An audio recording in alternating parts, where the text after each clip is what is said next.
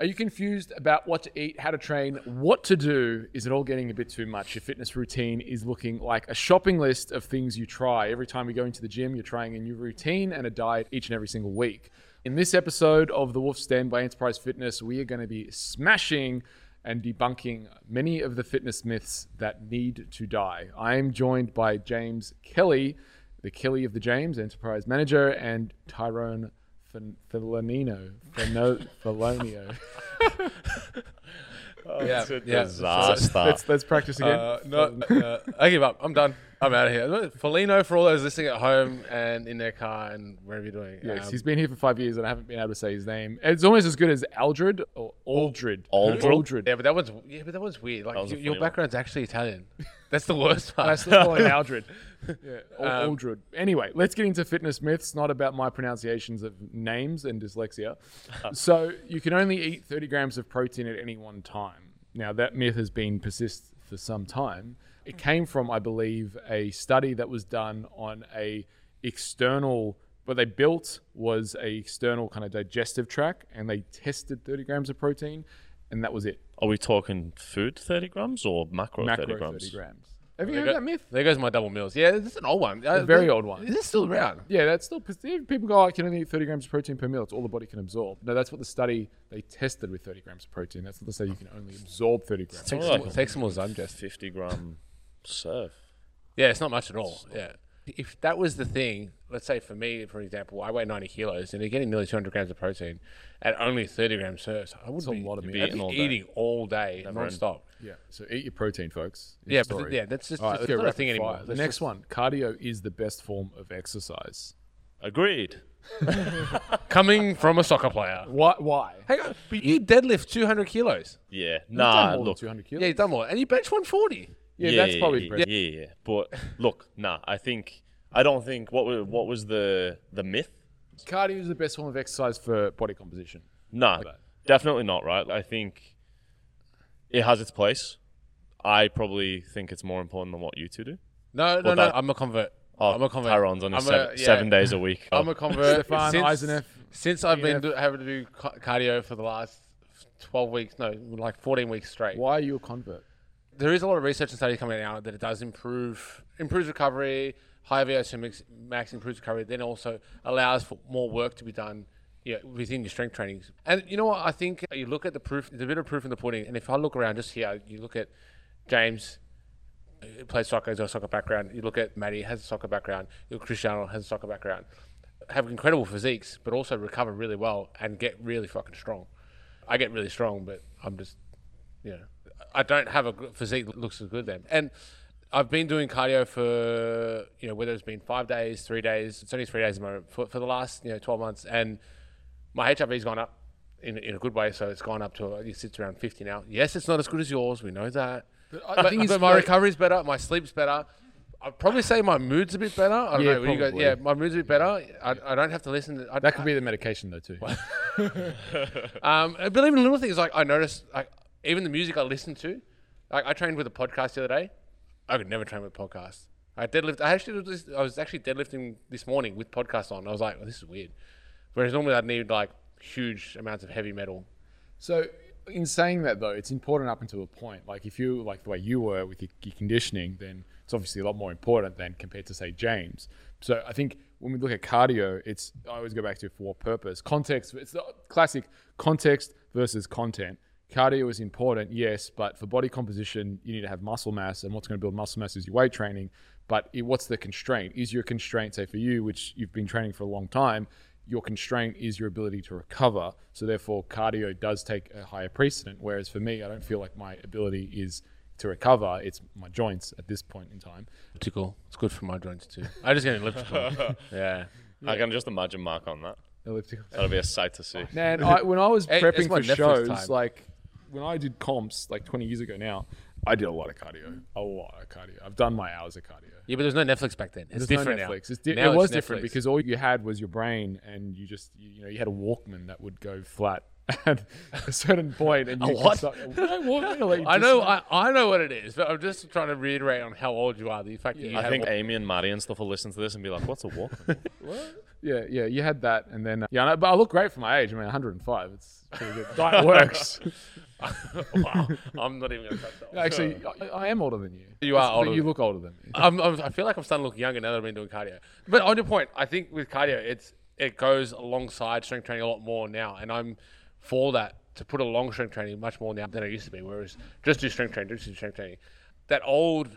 I remember you remember when treadmills used to have like zone 1, zone 2, zone 3? Yes. That's coming back again. Yes. And the zone 2 is like really shown to increase recovery and obviously VO2 max. And that does help with, I think, with the oxidation of fat cells and whatever else. But I have found it to be a lot more important to put alongside. It complements it nicely. Yeah, complements. But not only that, I think as well, like I've got a client who's an emergency doctor and he enjoys running. So I've actually found that putting that in actually helps reduce his stress levels, and then he's actually had better body composition from that, and then we've been able to give him more food as well because he's training more. So he enjoys that runner's high. So like, why take it off him? You enjoy it, but you're training 4 days a week here, so go for it. I think even aside from body comp, if we look at just the physiological things it can improve. So if we look at things like blood pressure, chances of heart disease, these types of things, just improve an overall mortality rate. It has a pretty big place as well, I think. And then Tyrone said it complements strength training, I find, in terms of that recovery time, being able to get rid of byproducts a lot faster during your sessions, those types of things. It's certainly not completely bad. No. If someone had 4 hours a week in their training and they need to build muscle, we're not including it. Fair to say? Maybe. I would three include and a little one. bit. Three I and would one. include a little bit for sure. Right? Yeah. I just tell people to buy a treadmill now, Buy what? but just buy a treadmill. Yeah? Yeah. Why don't you just go for a run outside? Well, In the elements. yeah, it could be raining. You're in Melbourne. We're in Bit of Melbourne. vitamin D. Yeah, but okay, but if you look at someone who's busy, like for me last night, I was on my treadmill downstairs. Yeah, last night I was actually, because I was busy all day and I had the kids and I really didn't want to go outside because it was cold. So I went downstairs. Convenience in the winter months. Convenient. I feel like you... And I still got my you heart want rate that up. aero bike thing, though, rather than the treadmill, yeah? I got an air bike and a rower at home. And then You Is love it- the, yeah, I got a bro I've got anyway, the so- basics. James has got the next level. You would go aero bike over treadmill? it depends how I'm feeling. I think air bike's just convenient because it's in my garage, right? And if I got to run, I got to go outside, which in the colder months if you're is a bit feeling much. good, you go for a run. If you're feeling bad, you go for aero bike. Oh, not necessarily if I'm feeling bad. Just weather is I like the air bike though. a. It's because it's harder. No, it's nice. But for intervals, I find it really good for I think. intervals. Look, the benefit with an air bike is you remove a lot of impact on the joints, right? Yeah. Which for some people, if they're doing heavy strength training, can be very beneficial. So things like the rower and the air bike can be useful to minimize more load through the How joints. often do you row? How often do I row? Yeah. Not super regularly at the minute because I'm running 3-4 You days a get week. the fan effect from the air bike too. Cools you down. Yeah, that's it. Sometimes I use the air bike as like a recovery method after I play as well, just to turn the legs You up might and even get say some it's blood his flow. only fan. But yeah, I think to maybe close this subject off and move on to the next one, I think it has its place. I don't think it's inherently bad, or it's not bad at all in my opinion. I think there's lots of things that it does improve if you have the ability to incorporate it alongside your strength training. I think it will improve your gains in the gym, whether it's strength or hypertrophy. And yeah, that's what I've seen from using it myself and incorporating it with others. The only other thing I would add to that is your cardio routine should complement what you're doing in terms of your strength routine. And what I mean by that is if you're training for maximal strength, then your cardio really should be sprints rather than long distance in that phase. You're like, oh, I don't know about that. Whereas if you're training for bodybuilding and you want that hypertrophy benefit, then complementing the energy system that you're working with hypertrophy. So for example, instead of being alactic, you move to lactic with its bodybuilding. That's one of the adjustments I made in terms of strength. And I did find that complemented my strength training a lot. Like I got a real increase in gains when I was like training for max load, 1 RMs, etc., doing more of my cardio based in sprinting versus if it's hypertrophy body composition, well, that alactic, so it's 40, 60 seconds work. So it's versus say 100 meters versus 400 meters essentially. So complementing, or even 800 meters in some cases. I don't necessarily, sorry to jump in, I don't necessarily disagree, but I think you would then have to manage, because if we look at sprinting, right, it's it's a percentage of 1 RM. Like you do a sprint, it's supposed to be max effort, no different to lifting heavy. So then you would have to manage the nervous system fatigue if you were doing a couple of sprint sessions a week alongside heavy lifting as well. True. That would be my only kind of thing to if you're a note noob on the side. at sprinting like I am, That's doesn't it, really right? matter because there's no one. You're not getting It's not anywhere really- near your 1 RM. It max. wasn't really a sprint, was Yeah, it? it's cardio. It That's was all a it is. plod. 20 seconds later. So we all agree it's beneficial. It's beneficial. It's beneficial. Good. Yeah. Not a solo. Just do both. Just do both. Just do both. Yeah, just do both. A little bit of each. But a bit more weight training. Sprinkle of this, sprinkle of that. Yeah. Yeah, but not as important as weights. James, as important. No, I think And this is why the even myth Stevens. persists. Because it's not black and white. No, It's not. It's not. And I'm really on the fence. Even one of my last programs, I was on the sled. I know a lot of the guys that listen to this that work here don't believe that I'm on the sled. But I was on the sled before I was doing deadlifts. I can't remember the exact reason Backward for sled? it. No. Forward sled. Yeah, sprints. Oh. But as an A series, and then I was doing B series 3 to 5 deadlifts. I can't remember the reason. Juicy. Stefan told me, but I can't remember. Because your heart needed to beat again. So it was. Yeah, but then I was doing low intensity steady state on my other days. So just do both. Do both. On myths being black and white, what do you think about carbs being bad in a fat loss phase? In a fat loss phase, I think calories matter. In a fat loss phase, and I think, but you know what? There's a lot that goes into this, and I think going along with even my experience with my last two coaches is it depends on the person as well. And I know you and I have touched on a lot on the team with this a lot lately, where just because studies have shown, the body can handle store about 500 grams of carbs, plus 100 grams in the liver. It doesn't mean that you can bump everybody up to nearly 500 grams of carbs and then keep the rest of their calories down. I for myself, for instance, do much better, pretty much a 30-30 split. So once my protein's accounted for, I then do bowl with reasonable, it's about 1 gram per kilo of body fat, of fat. The WOG ratio. The WOG ratio, yeah. I found the same thing. Yeah, I'm a pretty much even Europeans, split. The WOG ratio. The only time I did really well high carb was when I was training with Liam. That was because I was just brutal workouts. Yeah, long and it was literally like I could feel the carbs just being depleted. But I think it's important, it's not that carbs don't make you fat, carbs don't make you lean. Although if you're doing a photo shoot, you do need to introduce carbs towards the end, or if you're coming up to comp, right? Really important, right? Really? Yeah, if you are going to pull those carbs away, I just rode a peak week yesterday. I can tell you straight off the bat, you do need to bring those carbs in towards the end. And also try sprinkle a little bit of sodium in there because they help shuttle the carbohydrates into the muscle, right? But also make sure you've got a good potassium balance. That sounds like That's science. a key tip. That sounds like science, not bro science. No. I try.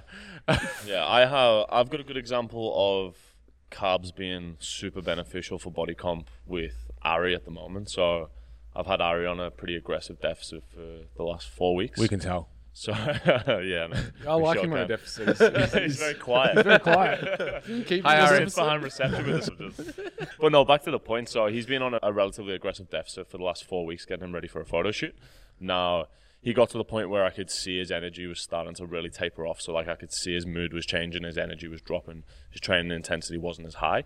And what I opted for was giving him a 2-day refeed over the weekend. And when I say 2-day refeed, I just bumped his carbs up on both days. And lo and behold, extra carbs, he dropped about 1 kilo of body weight and about 0.7% body fat by just introducing more carbs. And he was still in a deficit, but we just increased his carbs. So you know what I'm going to do right now? Now I'm going to bust that whole magic thing as well because we all know it's not magic, right? And everyone's going to go, oh, it didn't work. I tried, it didn't work. Okay. What's happening there is a couple of things. Is one, you're increasing the carbs, and then he's going to train harder, right? So he would have had some great sessions, right? Also, by increasing the carbohydrates, his cortisol levels will come down. So his body would have been under an immense amount of stress for the last 4 weeks, right? So a lot of that inflammation's come down, right? Therefore, he's dropped a lot more body fat, and in turn, he would have upped his NEAT as well. So he would have become just a lot more fidgety. He would have come to life, as we actually all did see him come to life. So that's where, although there's a lot more, there's missing out going, but refeeds don't work. But yes, they do. Well, There's no science behind them. Is they go, I mean, it's always that bell curve, right? You want to eat enough so you can bump up and get out of that not homeostasis. It is homeostasis. It's a hermetic adaptation. Yeah. You want to bump that out of that hermetic adaptation, but you don't want to go so far that you spill over. So it's kind of a game of what you can get away with. And the other thing I would say about carbs is that, and the reason why it's so integral for fat loss and for performance, is because 1 molecule of glucose equals 32 to 36 units of ATP energy. And what do you use when you're strength training?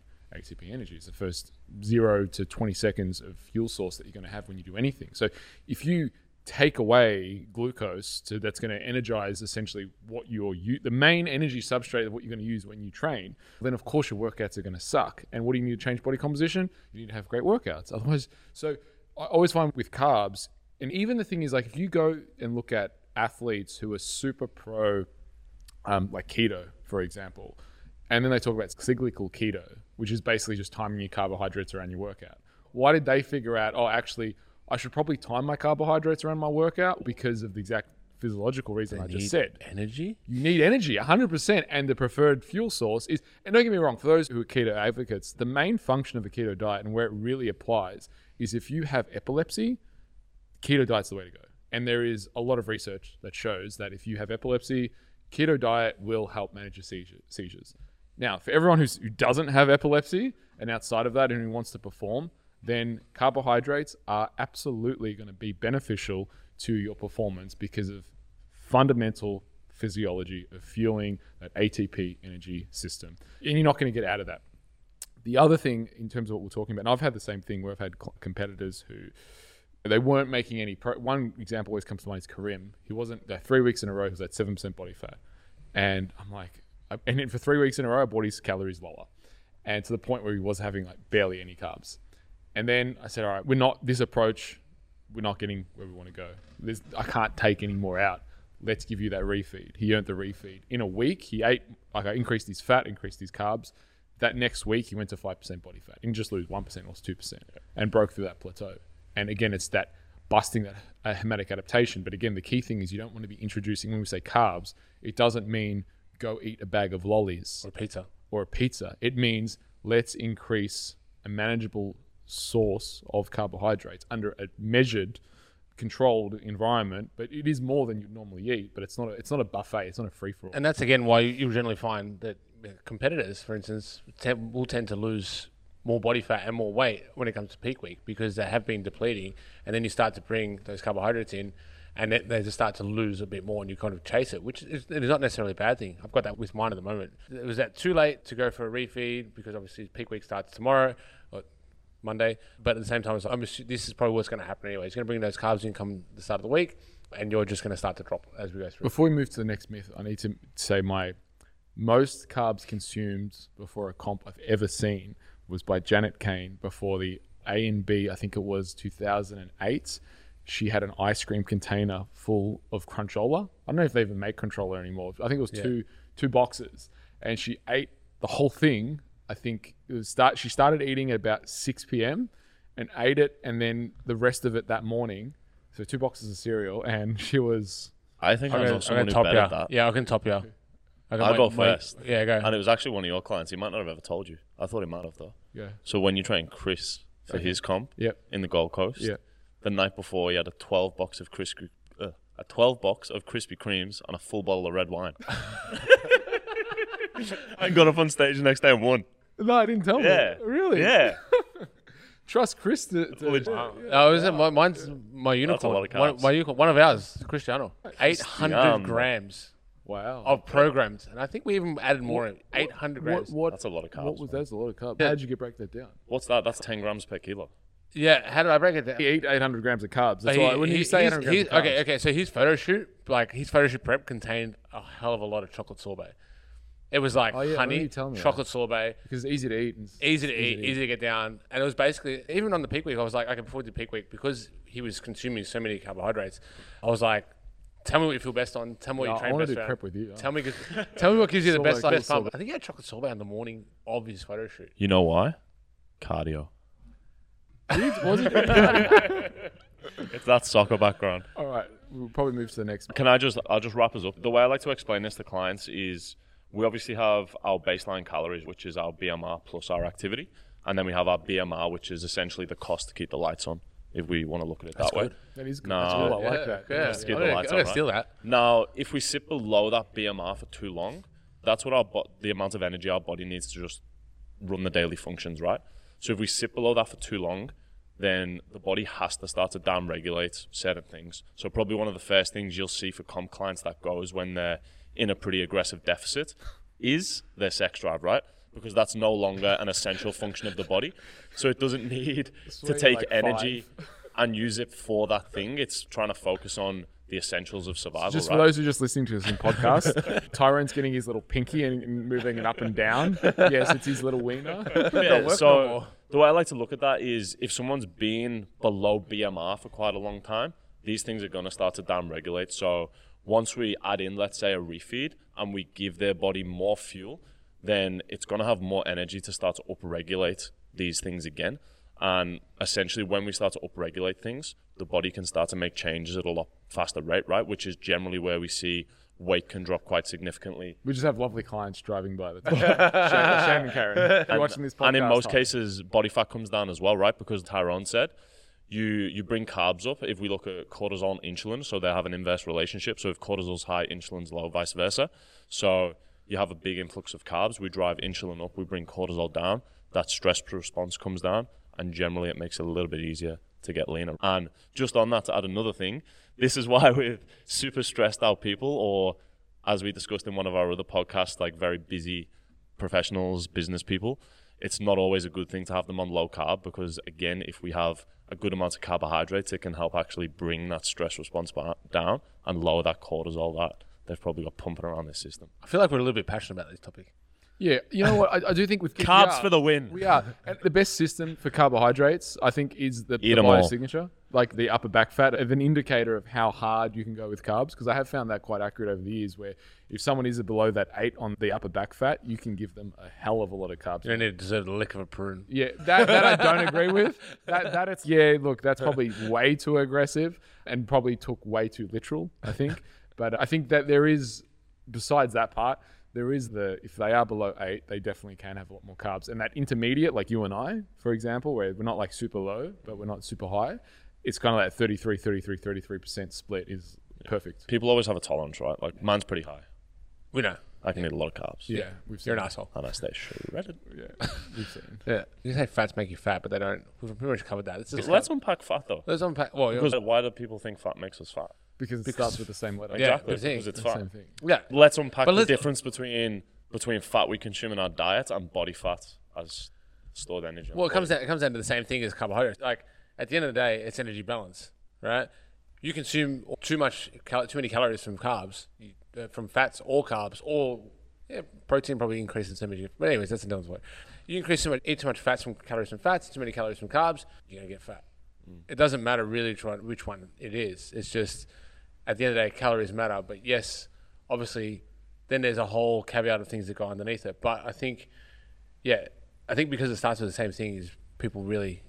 Well, I think where people go wrong with it is obviously one gram of carb equals 4 calories and 1 gram of protein equals 4 calories. What is happening with you? So my chair is constantly making me. That was funny. Well, this is what people. Yeah, well, But then they fat, creep obviously, up. It creeps up. One like my chair. One calorie of fat. So 1 gram of fat equals 9 calories, which is, I think, where some people go, if I eat 60 grams versus I'm going to eat a lot more. Obviously, you can eat double the amount of fat than you can half the amount of fat than you can carbohydrates, right? So I think that's maybe where sometimes people's perception of fat, maybe that fat makes them fat comes from. But I actually don't think that. I think it really is just as simple as if I eat fat, therefore, if I eat animal fat, then that's going to store the same fat on me. Which just is that like the people that think if they eat walnuts, it's going to improve brain health? Yeah, correct. I think it's the same thing. Maybe I don't know. I'm speculating here. Where does this come from? Because you just did the Enterprise Diet book. There's a shameless plug for you. Yeah, thank you. Right? Where's your shameless plug, James? We'll get it. Nice guy. Where does it come from? I mean, you would have done. I know you've done a whole lot of research because obviously we've been here with you over the last few years, watching you do this book, and you've done research upon research. Yep. Did you find where this myth comes from? Where fat makes you fat come from? Yeah. No, but I did find out where 3 square meals a day comes from.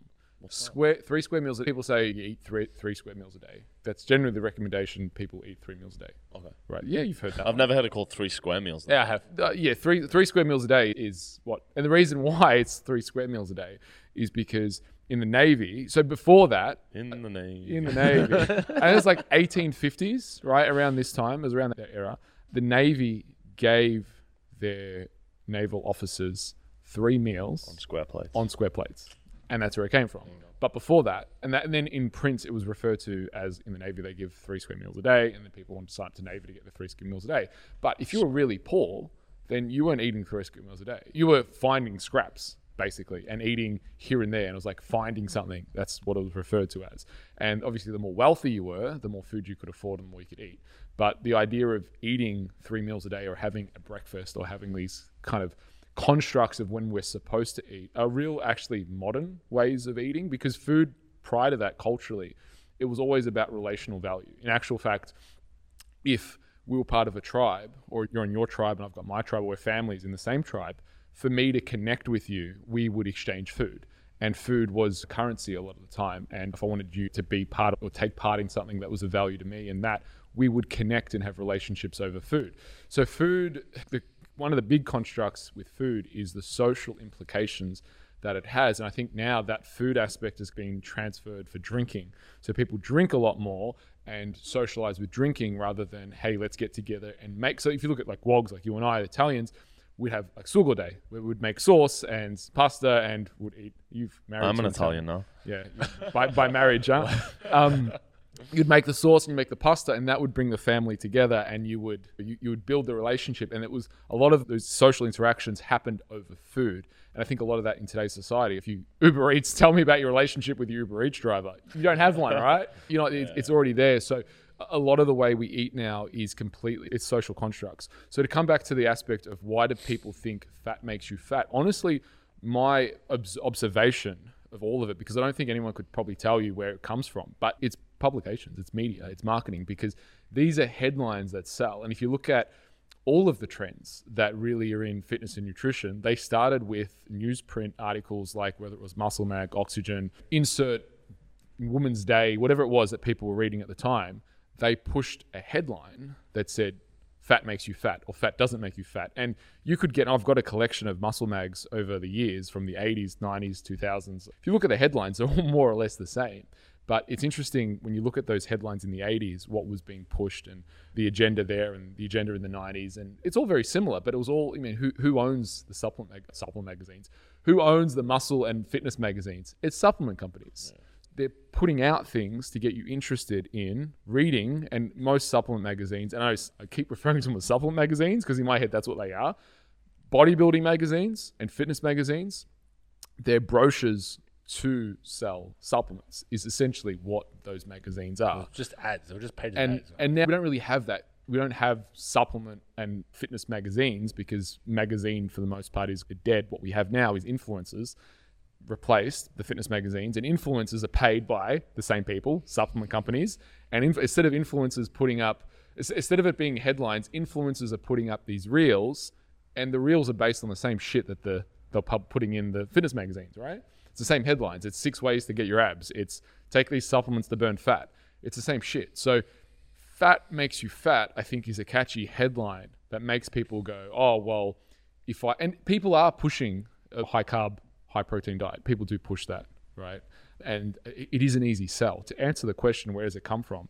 I think it really comes from, I think from my observation, is the companies need to just push an agenda and push something onto people as a way to grab onto and read and be interested and do another diet of the month. Because the next month, you know what the diet's going to be? Is carbs make you fat, right? And then they're going to be selling you things that block carbs.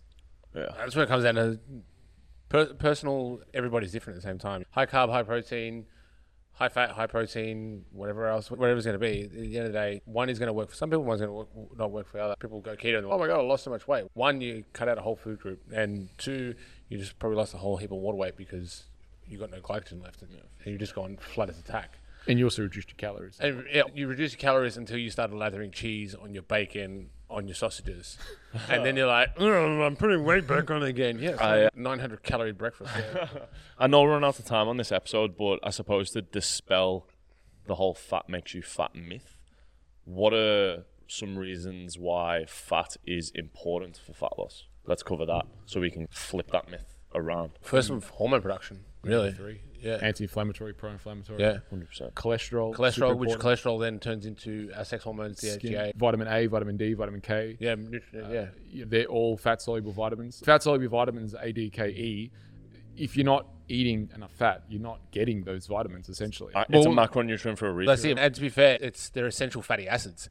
As much as carbohydrates is primary fuel source, it's not essential. We can survive without them. Yeah, protein and fats are essential. And that's why, again, we have essential fatty acids. Omega-3s, brain health.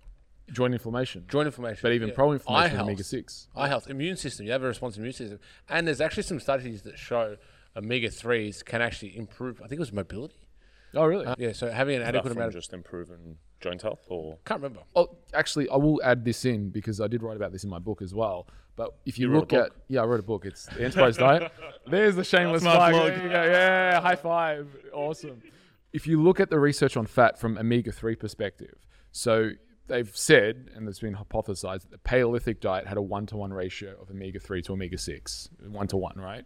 If you look at the research, they've pointed out that the optimal dose of omega-3 to omega-6 is anywhere from basically 1 to 4. So you can have basically 4 times the omega-6 of the omega-3, right?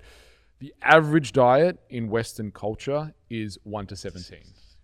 Right. So 1 to 17 is humongous. Like, it's a humongous amount and that's why people are walking around very, very, very inflamed. So to bring down that inflammation, people obviously do need to decrease the amount of fat that they're having, but more so the vegetable oils and pro-inflammatory fats, not the anti-inflammatory fats. And a lot of the fats, say, for example, in your vegetable oils, they're not going to contain the fat-soluble vitamins, the inflammation sequestering needed amino acids, fatty acids that are needed. So this is where you're looking at animal fats primarily that are going to be much richer in your omega-3s and your omega-6s. Although some animal fats do have omega-6 as well. And if you don't know what the fats are, buy the book. I go through a whole chapter explaining. Right? There's 2 chapters. Actually, I talk a lot about vegetable oils. Whole chapter on it. Yeah, for sure. I think as well, like, helping people understand the premise of fat loss, right? We know that the key thing is generally a calorie deficit in most instances because body fat is essentially stored energy.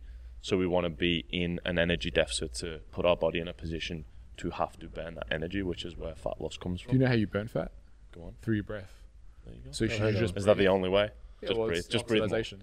Just breathe more. Yeah, 100%. Look, Mum, I'm burning fat. I hope you've enjoyed this episode. If you want to find out where the antics of Tyrone Heavy Breather is, it's when he's doing his cardio is when it is. Yeah, actually, not too much anymore. Cardio doesn't burn fat, guys. Yeah, you can find me Facebook, Instagram, Coach Foligno, Coach_Foligno, and then you can find me down here at Enterprise Fitness on Swan Street, Richmond. Mr. JMO. Same here, James Kelly PT on Instagram, and I'll always be around Enterprise Fitness also. And I'm Mark Tobury, owner and founder of Enterprise Fitness. You can find me at Mark Tobury, both on Instagram and on the tick of the talk. I've actually got a new outro for you. Oh, yeah? My name is Mark Tobury, owner and founder of Enterprise Fitness and the author of the Enterprise Diet. Oh, wow. What a promo. This guy, that's why he's the manager. That's it. Yeah, all the awesome. plugs. So we do have a new book out. It's called The Enterprise Diet. Check it out.